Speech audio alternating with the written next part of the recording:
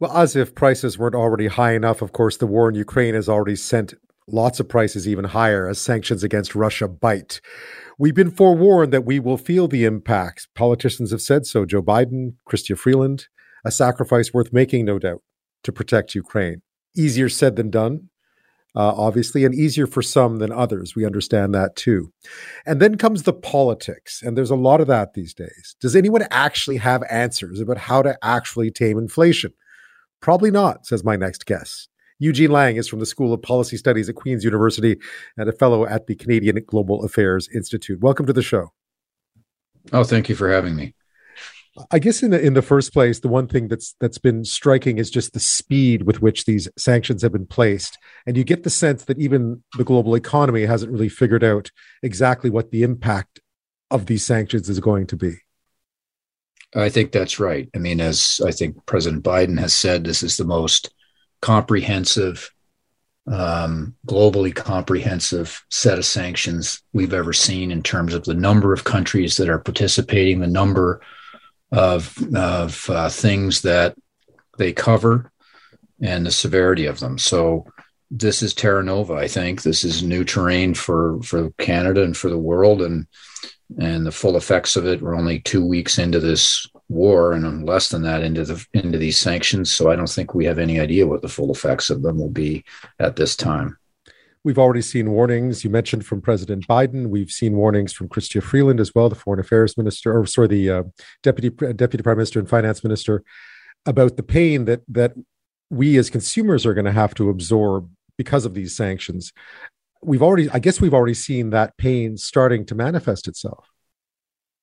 Yeah, well, I think Canadian consumers have suffered a fair bit of pain well before this over the last 2 years through the pandemic, at least in terms of acquiring the normal types of goods that you'd want to acquire in a timely fashion. And now we add this on top of that. And in particular, the energy prices that we're going to likely have to pay and that we're already seeing effects of. That's one thing we're seeing almost immediate effects of, fairly significant increases almost immediately into the price of oil and the price of gasoline because of Russia's weight in the overall supply of oil and gas. And I thought Larry Summers, the former Treasury Secretary, put it well on the weekend. I saw him doing an interview on American television where he's been one of the people that's been for about a year now warning about inflation, the inflation pressures that he saw building. And interestingly, the other day he said, well, no one's going to remember 1 or 2 more percent on the CPI 50 years from now that might have resulted from this war. What they're going to remember is this war, and American consumers are going to have to pay more for energy prices, gasoline in particular. And I'm paraphrasing him, but basically what he was saying is a small price to pay for your national security. And that's what's at stake here. A lot of promises, I imagine, will be made over the next few months as consumers struggle with the cost of living, whether it be the cost of gas, the cost of food, which was already going up. We know, of course, Ukraine is one of the major wheat suppliers to the world. Russia does too. Lots of things, I imagine, we're going to start to see price increases over the next while. What sort of policies are available? What's in the policy kit, so to speak, for governments to try to counter it? And from your perspective, are any of them good ideas? I don't think there's actually that much. I mean, the central bank, the Bank of Canada, has already moved before this to start to tighten interest rates because general inflation, generalized economy-wide inflation in Canada was tracking at about 5%, which is way over their target range of 2%. And they indicated when they made that announcement a few weeks ago that this was the first of several rate increases that we're probably going to see this year. They talked about a path forward and this being the first step on the path. So even before this war broke out, inflation was a problem in Canada, the likes of which we haven't really seen in 30 years.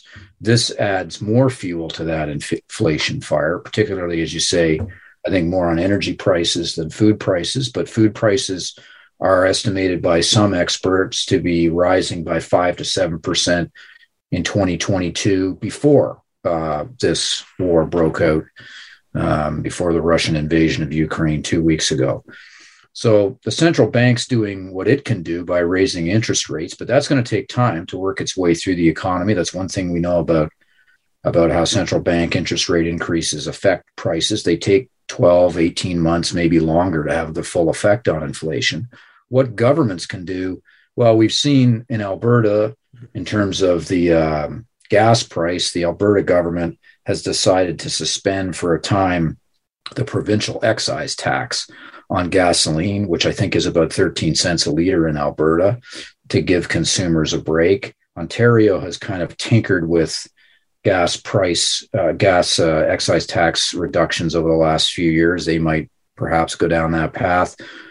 I don't think it's a particularly sound policy idea, but I could see why some governments under pressure to do something might do something like that. It doesn't deal with the underlying structural imbalance. It might even be inflationary.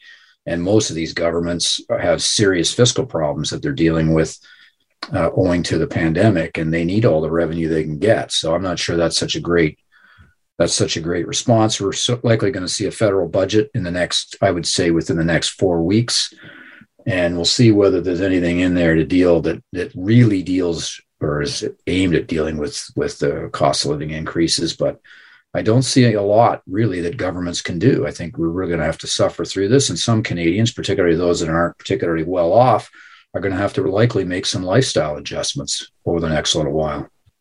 One of the other issues that's come up a lot out here where I am in BC, federally as well, is the idea of carbon taxes, or at least rises in carbon taxes. We're due for one from the federal government on April the 1st. Yeah. There is obviously pressure from the opposition to not go ahead with that. How sound an idea would that be?